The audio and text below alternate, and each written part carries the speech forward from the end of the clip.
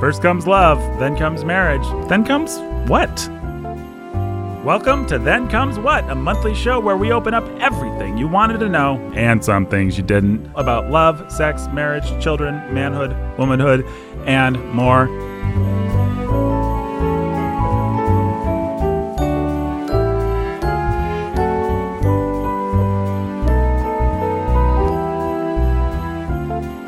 Everybody, welcome to Then Comes What. This is Nathan Albertson, your humble and obedient host. We're here with Jacob Menzel, Pastor Jacob Menzel. How are we doing, Jake? Good. How are you? Fantastic. Happy to be here. We've also got Pastor Tim Bailey, as always. How are we doing, Tim? And Pastor Max Carell. Hello. Today, we are talking about family and the church. What should the relationship of your family be to the church? What should it be? What is it for most people? And how can they take it from what it is to what it should be? Let's just start with big, broad question. Well, for me, I think that was one of the two major lessons my father taught us as children, and that was that he loved the church. The other one is he loved God's word, but he loved the church.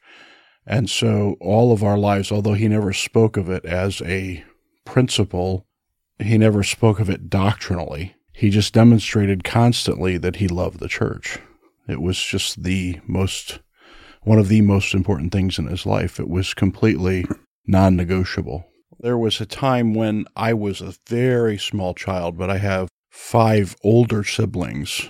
There was a time that my father, he had been in the faith for a while, but he came to a point where he was convicted about the activities of our family and how they were in competition with church attendance. So, for instance, he was in business with a friend who together they raised quarter horses, and they would show quarter horses at horse shows. And there was a lot of money involved. Horses, that whole business of showing horses is a big business. My family was aggressively involved in it, and all of the horse shows, or a good number of the horse shows, happened on Sunday.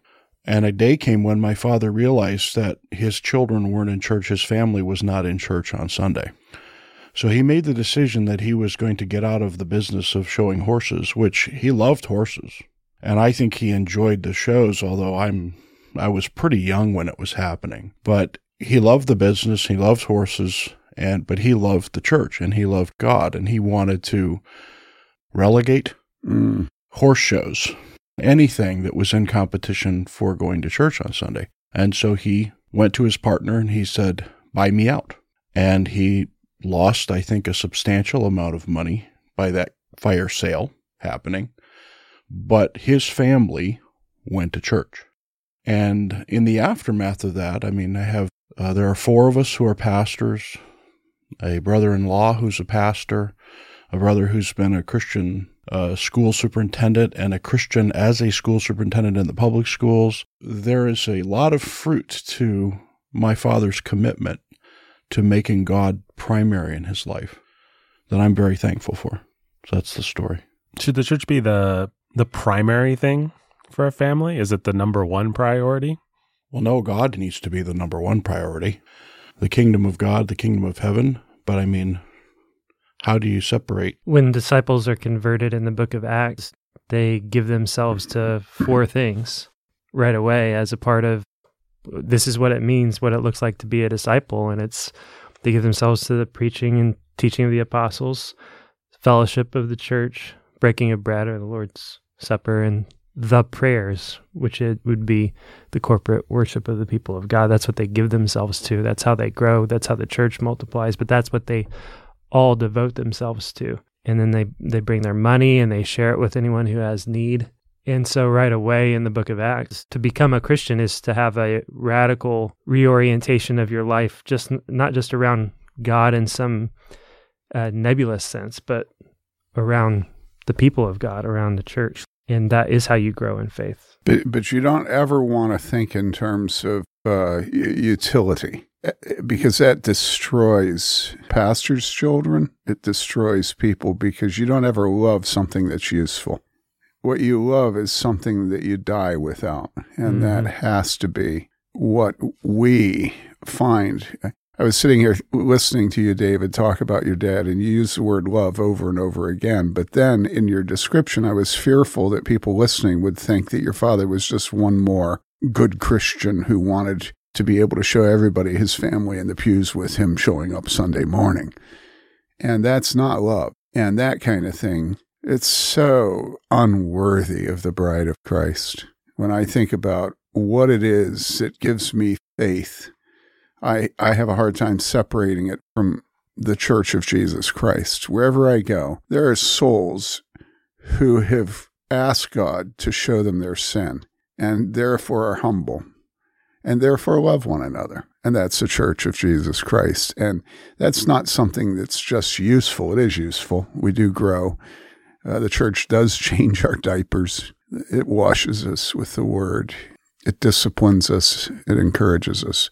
But I don't think any word other than love really fits Christ's relationship to his bride. And therefore, every son, his heart follows the heart of his father. And so it's not accidental that all of Max's dad's sons love the church as he loved the church. And of course, we're just following Jesus Christ. What he loves, we love. The people he loves, we love. I don't think we talk enough about love of the church. So I don't mean to disagree with you. You weren't using the word utility, but I don't want people ever to think that the reason that I love the church is because I get paid to be a pastor. I would be doing what I'm doing with great joy, regardless of whether or not I got paid. And I think every pastor needs to have that clear of a conscience that it's for love. And I think that in the vast majority of cases where you have the occupational hazard of pastors, which is you have a bitter wife and you have children who have gone to the dogs spiritually, I think it's because their pastor did a job instead of loving the church. For a long time, I've thought about Abraham as the scripture says he was on a journey and he was looking for a city whose builder and architect was God. And finally, when the Bible describes the bride of Christ in Revelation coming down out of heaven, she is the city that Abraham was looking for with that architectural stamp. And I think it should be our desire as Christians to find the prints of that architect's work on the churches that we attend. We should desire to see evidence of God's architectural stamp on the churches we attend. We should desire to be in churches that are like that. We should be Christians who desire that as a church. Yeah, every time we talk about the church, you were talking about the devotions and how it shows the affection of the first Christians. And every time we talk about this stuff, I'm always so aware of how many people, their hearts will yearn for this. I just got a text from a guy who is in a rural area in the South, and he was saying that there's nothing within an hour of where he and his wife live. And I think so many people, their hearts yearn for anything approximating what they hear us talking about. I mean, obviously, when we sit here and talk, people can sense, I hope, our love for each other. And then they think, and they talk truth. And when have I ever seen a church that both has love and truth? And isn't that the relentless theme we hear from people that come here for IU and then leave and get hired someplace and they always have to choose between truth and love. And the churches that do love don't do truth, and the churches that do truth don't do intimacy and love. And so I don't know how to respond to the people listening when they listen to us talk. It's obvious that we have a love life. And I don't want to discourage people by that, but I find that often hearing somebody declare the truth, hearing somebody describe the good is enough comfort for me when I don't have it, that at least I know it exists. So I'm hoping that we won't discourage people by the way we're talking about the church. Does that make any sense? It does. I sort of want to push back a little bit, though, because as Max was talking, I was just imagining a lot of listeners are probably thinking, easy for you to say, you've got it. Meanwhile, I'm in an area without a good church, or with a lukewarm church, or with a church that doesn't practice good things, or doesn't believe good things, or doesn't love me the way it should, or doesn't love my children. I'm sure many people are thinking that right now. We got started with talking about love, and the Bible says the man who doesn't love his brother the love of God is not in him. And what you're responsible for, wherever you are, is not simply sitting in judgment on the people of God that he's placed around you, but loving the people of God, no matter what you see to be the flaws of your church or the weaknesses of your church. You have a responsibility to love those people and to love that church, and to do your best to help that church grow in godliness and in love and in its ability to speak the truth. Be the architect's stamp on the church where you are. I don't want to open that door up and make space for people who actually just want to sit and be bitter about the imperfections of their churches, but don't want to, who may be listening to this podcast in order to feel validated in their lack of love for the people of God, because no church is perfect. There's a man that goes to one of the churches in Evangel Presbytery. It's up in India. And this man has a wife who is entering not senility, but Alzheimer's. She forgets things. And so she's vulnerable. And I was up there recently on a Sunday, and sitting in Sunday school and watching that man with his wife was absolutely gorgeous, drop dead gorgeous. And the reason is his tender solicitude to his wife publicly in her weakness. And so when we talk about the church and her glory, her dignity, her necessity, and then we see where that is lacking, that is the place where love is most proven. What God has given to me and to you, Max, at this point in our lives as we're a little bit older, what people have to understand is that the fruit of these later years that we have has been unbelievably difficult, has involved the most intense pain, the most intense betrayals. And I tell people, the first church I went into, shortly after I left there was a dude in that church. He was an elder. And that man would set his watch every Sunday for noon and have it go off prominently. He's in the second row up front. And it would go beep, beep, beep, beep, beep, beep, because he wanted to interrupt my sermon at its end. And so he would do that. He'd also put 2 pennies in his envelope with his number and name on it every single Sunday and make the treasurer open it up and count his 2 pennies. So finally, one of the elders asked him why he did that. And he said, well, because I want everybody to know I don't give 2 cents for what the preacher says. Not 2 cents. Well, actually, I thought he is giving 2 cents. Giving 2 cents, And that man, shortly after I left that town, he was arrested for streaking on Main Street. He was in his 60s. And then a few years later, he was arrested for being a part of a heroin ring. And so what do people think are the churches that we love and that we have loved? And I think about this church, and I think of it coming out of an incredibly nasty conflict where there was an elder, one of the 2 patriarchs of the church, going around taking people out to lunch and sitting down with them as couples and telling them that I had embezzled money from a bank or from a pastor's ministerial fund up in Wisconsin before I moved to Bloomington, I think an awful lot of times when we complain that we don't have a church we can love, I think it's because we don't love our church. The church has never been anything other than dirty. That's why we needed Jesus. And those people who came clean to him, he kicked out. He said, I'm not here for the clean. I have sympathy knowing the blessings that we have in our church for those who are an hour from what, they say is a good church. Yeah, but I always love to bring up with people who are complaining. What exactly do you think the church at Corinth was like? Go back and read Paul's letters to the Corinthians about a man who has his father's wife and all the other sins that they're dealing with in those churches. And then read all the things that he says about those churches in praise of them. At the same time, you've been washed. The truth is in you. Just all kinds of beautiful statements like that. And yet also all these bloody messes in the heart of these churches. And, why is he writing? Well, he's got to deal with heresy at the heart of the church. That's why. He's got to deal with moral failure all over the place, left and right at the heart of it. He has to deal with both at the same time. Intellectual snobbery. Yeah, all kinds of stuff Incest. like that. Yeah. But these are churches. This is who Jesus died for. Listen, if anybody listening has not read the beginning of Book 4 of the Institutes, it is the second most devotional part of the Institutes. Nobody will have trouble reading it.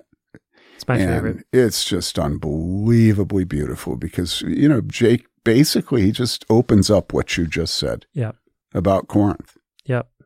Yeah, he does. And he also, I think, does the wonderful thing of walking through Hebrews 11 as well and talking about all of the heroes of the faith that are listed there and all of their sins that follow them. And yet that's in that section. I'm pretty sure that's in that section. Because that's my most inspirational part of the Institutes, but I thought it came at the beginning.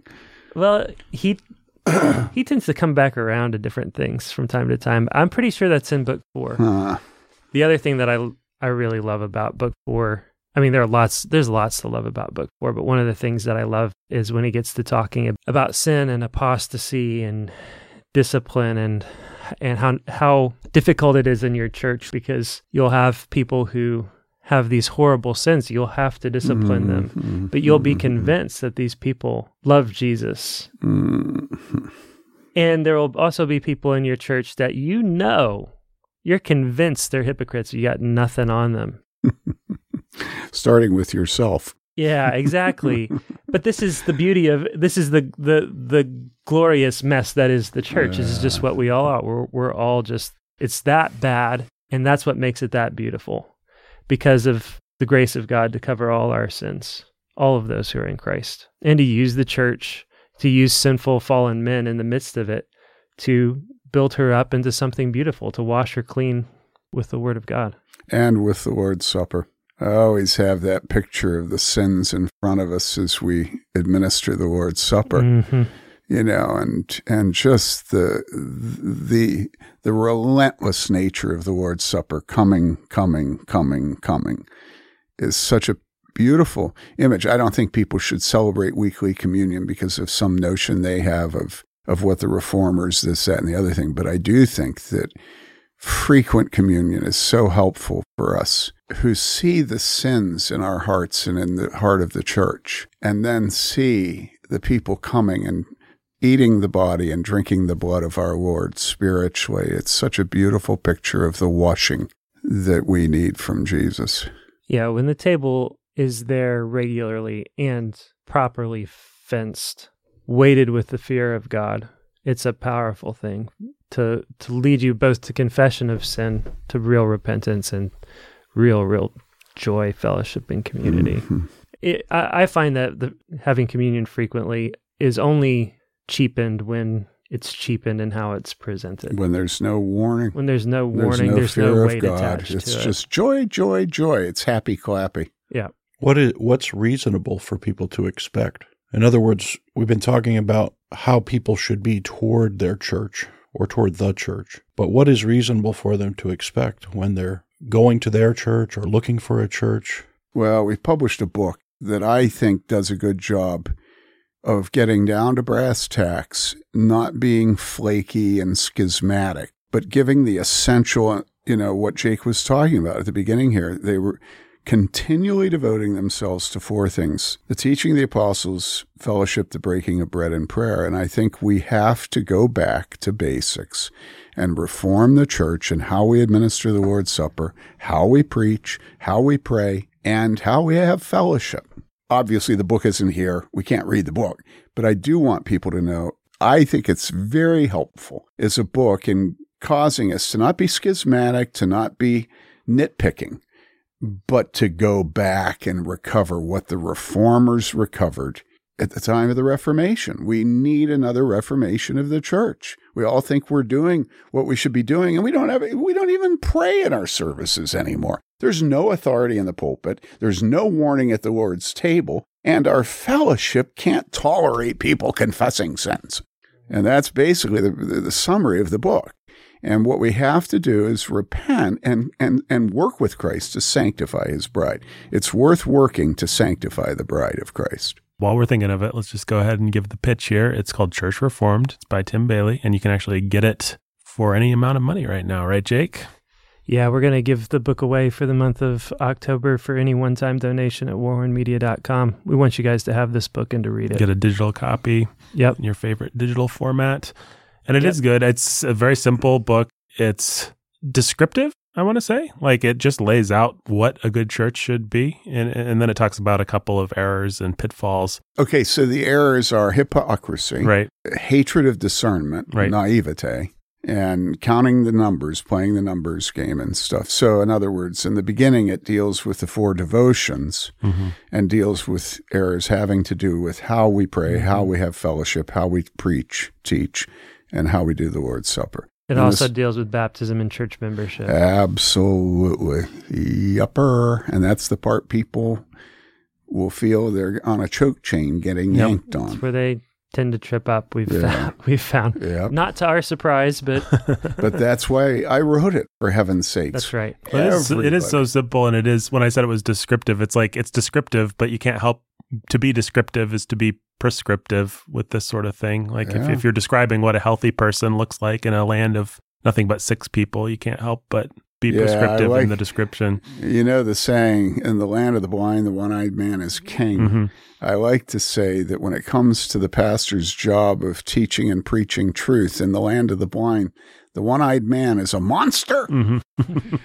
And that's about all we rise to the level of today. Those of us who teach and preach as being one-eyed. And I think that's all that the book aims at, is just trying to get us to open maybe one eye. It seems like all of these things, though, are connected to what people do with sin. If you go to the church, isn't it some small degree, aren't you motivated because you don't know what to do with your sin? With your conscience. Yeah. And so if you go to a church, then you expect that church to actually address in some way sin, your sin. Yep. If you're there to watch the church address everybody else's sin, you got a problem. And so does the church, because they don't know what to do with you. Yep. But we go to the church because we want the church to speak to us and to see us to be reconciled to God. And we have the sin problem. And I wonder, as you think about people going to church, it seems like to me, even in the book, it's constantly right behind everything. I think you even use the woman who came to our church on the Sunday as one of the examples. Yes. You want to talk about that? Well, yeah. So one of the most difficult things that churches have is when they have pastors and elders who fall into sin and have to be dealt with. We had an elder who confessed sins, and so after the elders and pastors had worked with him, and he was very, very submissive and teachable, leadable, if there is such a word. The time came that we had to announce to the congregation, because if a man is under censure and he's called to leave office, he has to be removed from office. That has to be announced to the flock that have put him in a position of authority and look to him spiritually. So the time comes, you have to announce it to the congregation. So the elders carefully craft a statement that is not untruthful. You have to be truthful to a congregation. I mean, We're going to talk about some serious sin here this morning. Yes, yeah. And so this statement is read. And of course, you always have visitors in our church. And when that kind of thing gets read, and I don't remember, my recollection is the specifics were actually given, not the names, but the specifics. And it is about the worst thing that you would want to give the specifics about. But it was given in the sense of he has confessed, we have removed him from office. We are under the authority of external pastors and elders who will hold us accountable for treating this faithfully. He's no longer an elder. And of course, he and his wife are unbelievably loved and central to the church. Anyhow, after the sermon, I go to the door of the church and always greet everybody as they leave. I think that's important that we do it.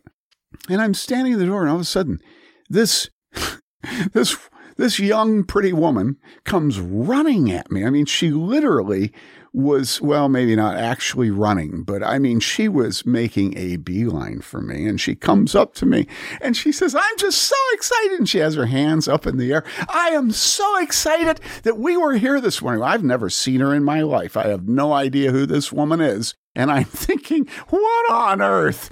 What on earth is she saying? She's excited. And I was sitting there trying to keep my mouth shut.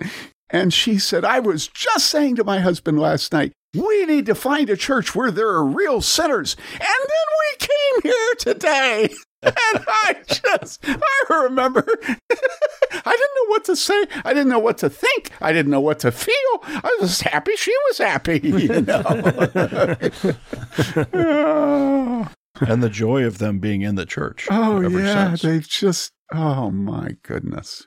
And nobody in the right mind would ever come up with, you imagine Tim Keller going to his network of Redeemer churches and giving that story and saying that's his church growth strategy in Manhattan. I mean, nobody in the right mind would tell that story as sort of illustrative of different techniques of church growth. And yet God used the church. And how many people are out there thinking to themselves, I wish I could find a church that has real sinners in it, so that I could be honest when I get there about my own life. I recall a certain church growth strategy in Scripture where 2 people were disciplined to death by God Himself. And it explicitly says it connects it to people being added to their number. That's right. Yep. It says people were scared out of their wits to come to that church. And people were, yeah, exactly. And doesn't the Bible say God's ways are subordinate to our ways? Yeah. But that was probably stupid. That's not how it actually works. Can I drive it back to the original question? Because there's an aspect to that original question of what should our relationship with the church be that I don't think we nailed down. I think it was implicit in the discussion of loving the church, but I think it needs to be nailed down. Assuming that a lot of the people listening either are or aspire to be fathers and mothers of children, the one thing that you absolutely must demonstrate to your children is that the church comes before them. Before the children, specifically. Absolutely. And I think this is one of the most dangerous things in the Reformed Church today, in the conservative Christian church, is that I think we're raising children who think that they're the cat's meow, and they think that they matter to their parents more than Jesus Christ and the bride of Christ, the church, and the people of the church. And I see this constantly when I visit churches, when I correspond with people. There's just this assumption that in the latter part of the 20th and the beginning of the 21st century, what is really needed today is a recovery of family values. And by that, they mean homeschooling, the father is patriarch, beards, lacy dresses, long hair, I don't know, large families, all this stuff. Now, I'm not against these things. But people always think I'm against them because I'm constantly relegating them. In every sermon I give, every time I counsel people, you must not replace the Church of Jesus Christ with the idol of the family. And in the book, we deal with that by saying, actually, blood isn't as thick as water, meaning the waters of baptism. Our kids are going to grow up. When they grow up, we're going to face, in our recovery of love for the home, our recovery of male headship, our recovery of fruitful marriage beds, of all those goody things, right? In our recovery of them, it is extremely easy to become guilty of the idolatry of the family. And I know that people take umbrage at me saying that because that's often used by gays and LGBTQ people and liberals. It takes a village, all those people, to say we shouldn't have idolatry of the family. Well, what they mean by idolatry of the family is just basic Christian doctrine, okay? But now I'm talking about something different, which is where the church is relegated under the family. where the waters of baptism are relegated by the thickness of blood, of blood relationships. Where you have family-centered churches instead of church-centered families. Yes, absolutely. What does that look like? What does that actually look like? Yeah, somebody wise once said something like, unless you hate your father and mother and sister and brother, you cannot be my disciple. And I think it starts right there. Yeah, why would Jesus say that, Jake? Because what relationships most threaten to stand between us and God, most us in repentance of sin? Because Job's wife said, curse God and die. Yeah, that's why. Yeah. Because that's Christian had to plug his ears and scream life, eternal life while running out of the city. In Pilgrim's Progress. Yeah. Because the man said, let me go bury my father. And Jesus, since he was such a sort of velveteen rabbit, Pat the Bunny kind of guy, he said, sure, you go do that. You go do that.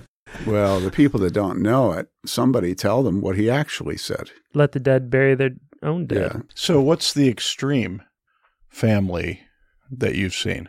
We've seen a model of extreme family that's actually beyond competition to the church. It is actually frightening.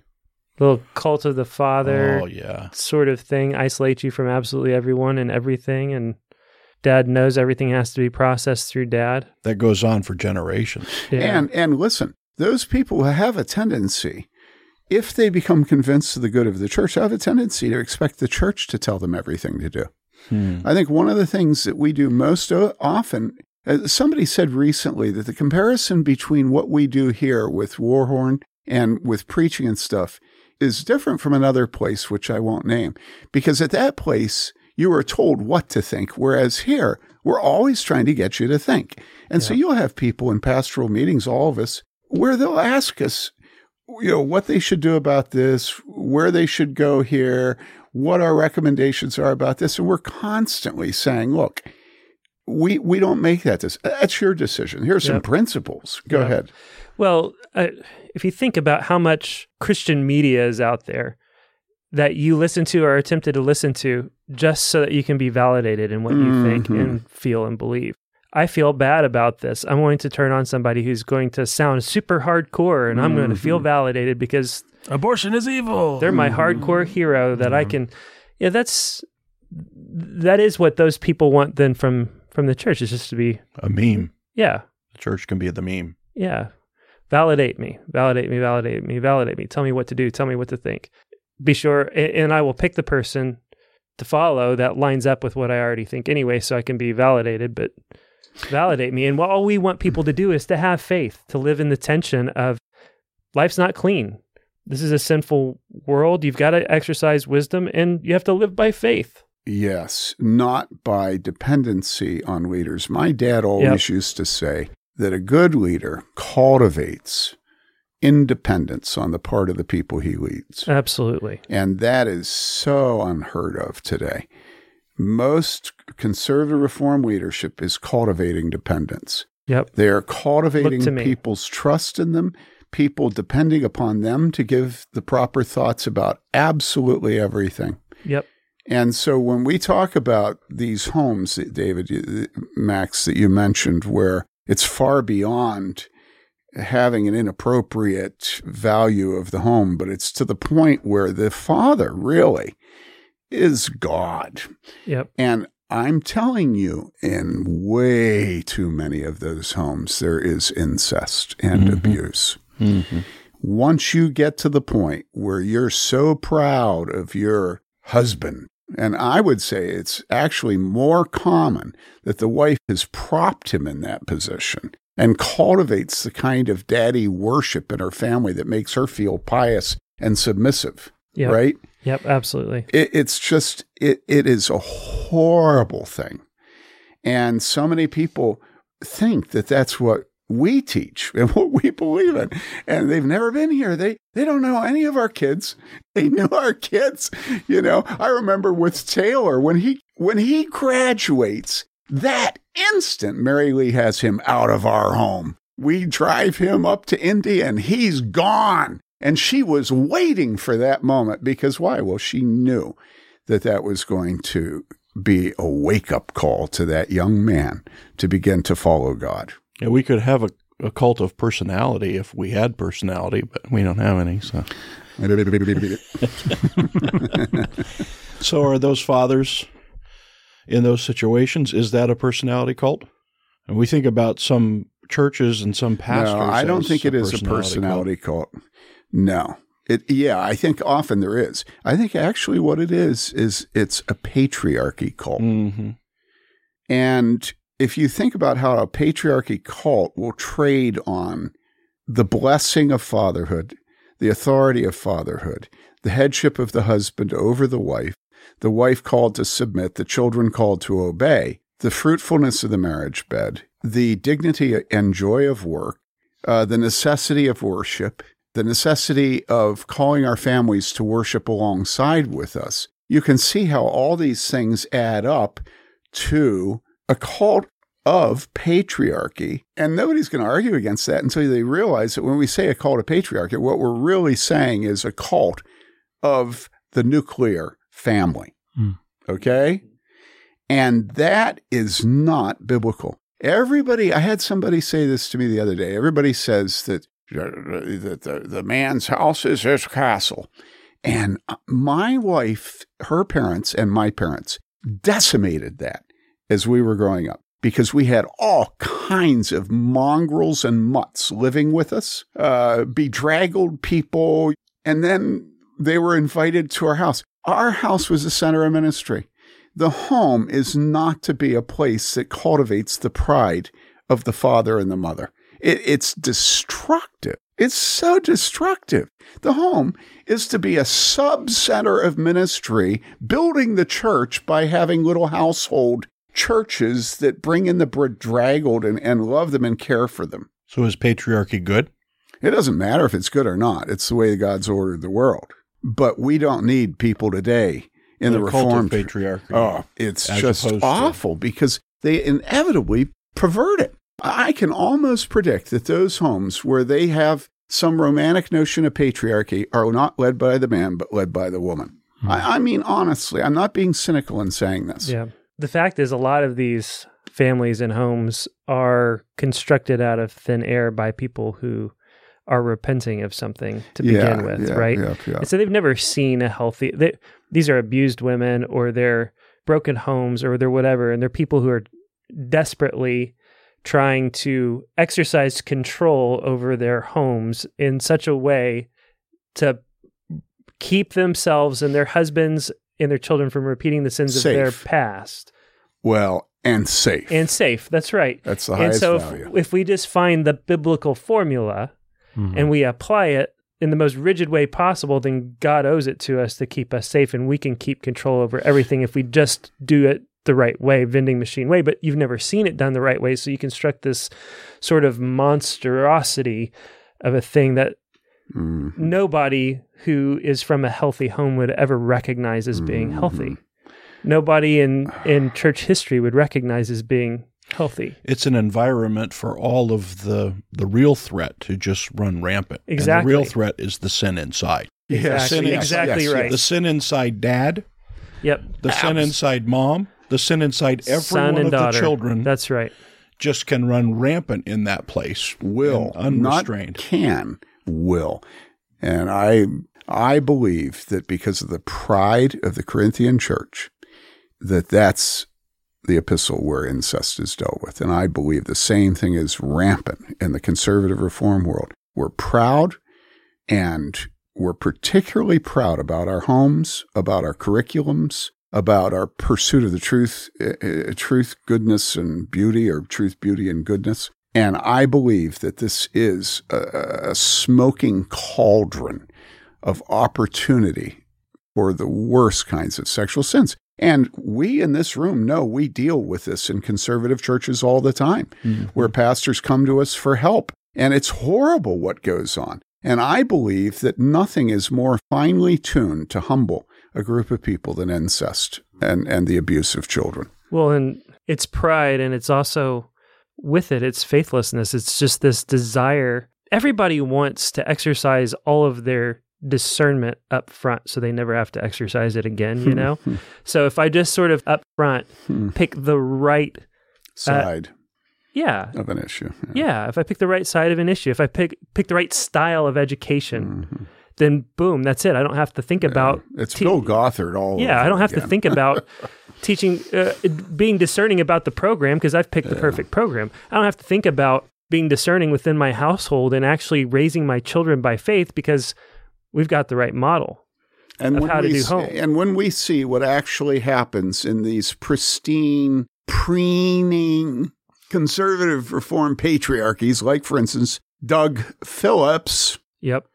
it's amazing how quickly people can forget what just happened with Doug Phillips. Yep. And it's like, we don't need posers. What we need is the church, and we need families that are convinced that if the church doesn't do her work in their family, that their family's going to go to the dogs spiritually in every way. And instead, what we end up with is families that protect the family from the church. Exactly. Yeah. And that's the thing is like, okay, you've come from a broken home or from an abusive home, right? So you are going to be the one who figures out what healthy looks like all by yourself and protect your family from everybody else. Instead, what you really need is to come be a part of a healthy church family where God is the Father, where there are fathers and mothers in the church that love you and model good fatherhood and good motherhood, that have good and healthy homes, because you can't just catch these things from a book. You can't catch them from assembling it piecemeal from the Bible yourself. If you're broken, here, make bricks without straw. That's what you're doing. But if you come to the church humbly, to the family of God, that's how you can be healed. That's how you can catch what healthy... Yes, and the first thing that you will catch is that there is no good marriage that doesn't fight. Yep. There are no children who don't have to be commanded to obey their parents. There's no mother who is not an insecure and jealous woman, and often a shrew. There's no man who isn't a lazy dog. In other words, when you show them health, the first thing that's going to shock them is how prevalent sin is in that health, and how philosophical everybody in the home is about each other's sin, forgiving and being forgiven. That's the one thing these people will never do. They'll never cop to sin, and they'll never need to be forgiven, and they'll never forgive. Well, that's to admit failure, and it all unravels then. It does, inevitably, but it doesn't unravel until the mother's claws are finally pried out of the life of her oldest children. And then it goes kaput. A good picture of this recently, we did a marriage class, and we had 15 couples in the class. And we dealt with what church was the same subjects. Oh, it was when you were on vacation. I was going to say, I don't think I knew about that. We dealt with the same subjects that we deal with in premarital counseling. But in premarital counseling, nobody has a clue. Right. But now all these people have been married for a while. That be true. And so after they've been married and they're sitting there, that's one of the most enjoyable and helpful things about the class. Because when somebody brings something up like a wave, it's laughter. It's, the heads are nodding, there's clapping, the guys are saying this, the ladies are saying this, but it is together that we realize we're all fighting against sin. We're all struggling against sin, and we're not weird. Yeah. And we all realize that God is saving us. Day by day. Day by day. Day by day. The reason I've been laughing over here is I remember the story. One of our elders and his wife, they're now missionaries, but Grant and Deb Olson told the story of how when they first got married, they immediately went to Campus Crusade staff training. And they said they'd go back to their room at night and they would fight. And then they'd come out the next morning. There were a number of other people who just got married too, right before going on staff. And those other people would just be smiling blissfully, and everything was copacetic. Everything was wonderful, wonderful.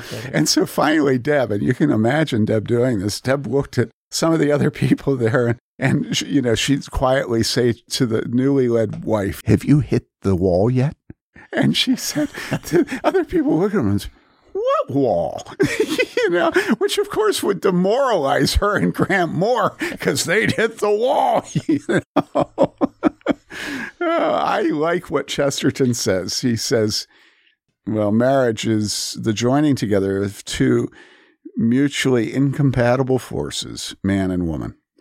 He says the question isn't whether it will be a quarrel. It will be. The question is, can you keep it a lover's quarrel? Mm-hmm. And I find that people that have grown up being abused, having divorced parents, with no model of anything approximating a biblical marriage and family life, one of the most debilitating parts of that is that they do not know that because they fight and because they fail, it's actually not negative. And it's not an indication they're going to get divorced. In other words, they don't have the resilience and faith to deal with sin and failure. And I think the best Christian homes are very aware of sin and failure on the part of everybody. Conflict. It has to have broad conflict. Category for our homes, our marriages, the church. Just the processing of conflict, because we're sinners, we're going to have conflict. And the funny thing about those homes you were talking about, Max, is that they're not lacking in conflict, the ones that have cult of the Father, right? Mm-hmm. And the frilly things and the curriculum and all that stuff. Their conflict is always with other families that they're parsing according to their rigid doctrinaire legalism. And so they're constantly cutting themselves off from this church and this church, from this Christian family, from this Christian family, because they would think they're on a truth mission. But what they really are on is a cult mission of conformity and lying about their sin. And they require everybody else to lie about their sin also, or they'll cut them off. And we see that when they come in the church. The minute anybody in the church points out that one of their little boys is a disrespectful snot, starting with his own mother, they leave the church. And it's because to them, the church exists to prop them up. And instead, they should be delighted that there are other Christians that are willing to say things about their home that they're too scared to say themselves. Yeah, the end of that, it's hard for us to imagine when we have those thoughts about ourselves. The end of that is death. It's the death of our homes. It's the death of our marriages. It's the death of our children. It's spiritual death, because we're not seeking anything good there. We're not building anything good. And so the further we go along in our desire to look good and the facade that we have to keep. Yeah, but none of those people ever will admit that they're building a facade. And what they tell themselves is, everybody else before us has gotten it wrong, but we've read and we've prayed and we've gotten it right. And so they will, until they walk over the cliff, they will sell the path. And then when the cliff comes, there will be no restoring them, because they've left the church. They've judged everybody else. They're alone. They're out in their agrarian homestead raising chickens that don't have, who knows what chickens don't have, free range. As I have observed discipline that's been done in our church, and especially formal discipline, my observation is that there are two responses on the part of someone being disciplined. One is that they admit and see their sin. They blame themselves, but they self-accuse. That's exactly it. The other group, as I've observed, go out, and everything that they do from that point on is to accuse the church. Mm-hmm. The church was wrong. The church was wrong. The church was wrong. Mm-hmm. And the church is often wrong. Yeah. We say in our elders' meetings that there's no case of church discipline, that when we begin to work on it, our sins as elders and pastors aren't added to the pool of whatever is being dealt with in the home or marriage. But go on. No, I just think that this is part of that facade. I think people who typically have approached the church not looking for her to help them deal with their sins, but thinking that they could present themselves as something that they're not, thinking that they could compete in the good housekeeping contest or whatever contest it is, that when they come to a certain point and they realize they can't, everything falls down They go over the cliff, as you say, and then what's left? How many times A have we common seen enemy. Yeah, Because what happens, I mean, how I think these marriages work is you have two people that are already committed to believing the best about themselves. They get married. Mutual admiration. Well, yeah. And then, there's sin and conflict suddenly that comes out. And who are they going to blame? Well, they're either going to blame themselves, they're going to blame each other, or they're going to find a common enemy to blame together that allows them to band together and preserve their marriage. Because they don't have it in them to blame themselves. They have it in them to blame each other, but they're sort of looking at that and then making a decision. We need a common enemy. And so it's going to be the other people outside that also help expose that same sin, like a spouse helps expose your sin, like your children help expose. But in family units, all that is still true. The whole family, mom and dad lead it, but the whole family is presenting themselves in that way. Yeah. And so when we're all in a big conspiracy to have. Listen, I'm 65, and at 65, you've seen some things, okay? And I will say that there is nothing that is more certain to create a healthy family, a healthy marriage, and godly children who will take over the responsibility of serving the church as her shepherds and her Titus 2 women. There's nothing more certain than that, than growing up in a home where the church is loved more than the household, and where the household is relegated under the church. And this is one of the most serious issues. You can depend upon the children as they grow up and their sins become visible in the church. You can depend upon that church to point those sins out to that child and to their parents. And you can absolutely set your watch by the fact that those parents will be grateful and will never attack the people that are trying to help them. That is the best way of having a godly, healthy, happy home. The church is the solution to the home. The home isn't the solution to the church. That's why Jesus relegated it and warns about the idolatry. And what is idolatry but loving your father and your mother and your children more and your wife more than you love God? And so I once had somebody say that they felt that the best predictor of spiritual maturity in any individual is a long time membership in a particular church. Mm-hmm. And I have relatives. I mean, they jump, and oh man, they just made a mistake, but now they're going to jump again, and this is going to be right. And it's just, the central fact about them is that everybody else is the problem. The problem is never them. People that exist to promote their own pride are people that God resists. God resists the proud. And I've learned over the years, there is no way of opening a proud man's eyes, especially if that proud man is being propped up by a prouder woman who is his wife. I was thinking of something as you were talking about the position of the church, and this isn't something I would say everyone else to do, but for myself, my granddaughter was just baptized this past Sunday, and I have a kind of self-policing that I never baptized any of my children or my grandchildren. Really? And the reason why is because I want them not to look at dad or granddad when they come out of the water. I don't want dad and granddad to charge them at their baptism because it's not me, and I don't want them to be confused about it. I want them to understand that they are now the churches, that they belong to the church in such a way as to realize that, of course, your parents, your grandparents are always going to be there if they're believers and they're in the same church that you're in. They're going to be there, and they're going to be part of the mediation and continued growth of your life. That should be. But your orientation should be, I belong to the church. Our children should say, God first, the church first, and then my parents. Just like we should say God first and our family, right? And so... Can I defend you for a second? Because I've done some of my grandchildren.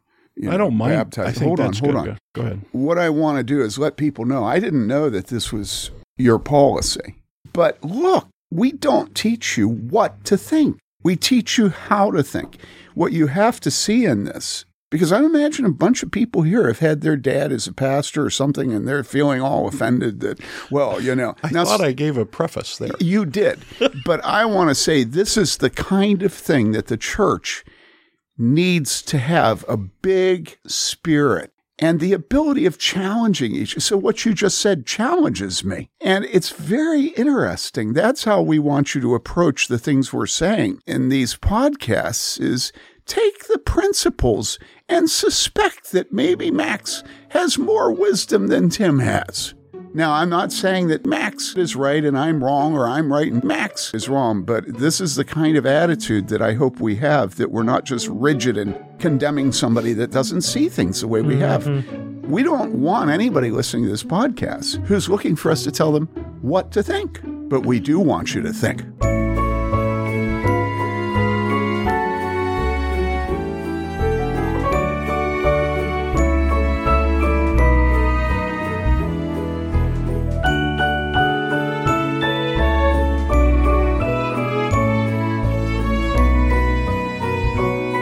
Then Comes What was produced by Nathan Alberson, executive produced like all fine Warhorn products by Jacob Pencil and Nathan Alberson. You can send your questions for us to tcw@warhornmedia.com. That's tcw@warhornmedia.com. Please send us your questions. We would like to answer them.